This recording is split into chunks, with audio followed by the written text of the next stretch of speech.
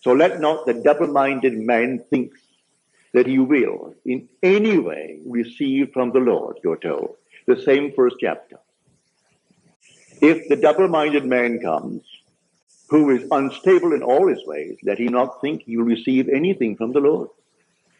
What can you give a man who doesn't know what he wants? I've gone into a restaurant just to prove this principle. Sat down, said to the waiter, what would you like for a tip? And he's embarrassed. I said to my friend, I'll give him what he wants.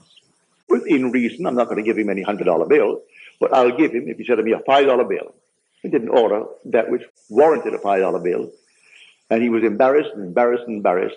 And all he expected was exactly what he got. He just didn't know.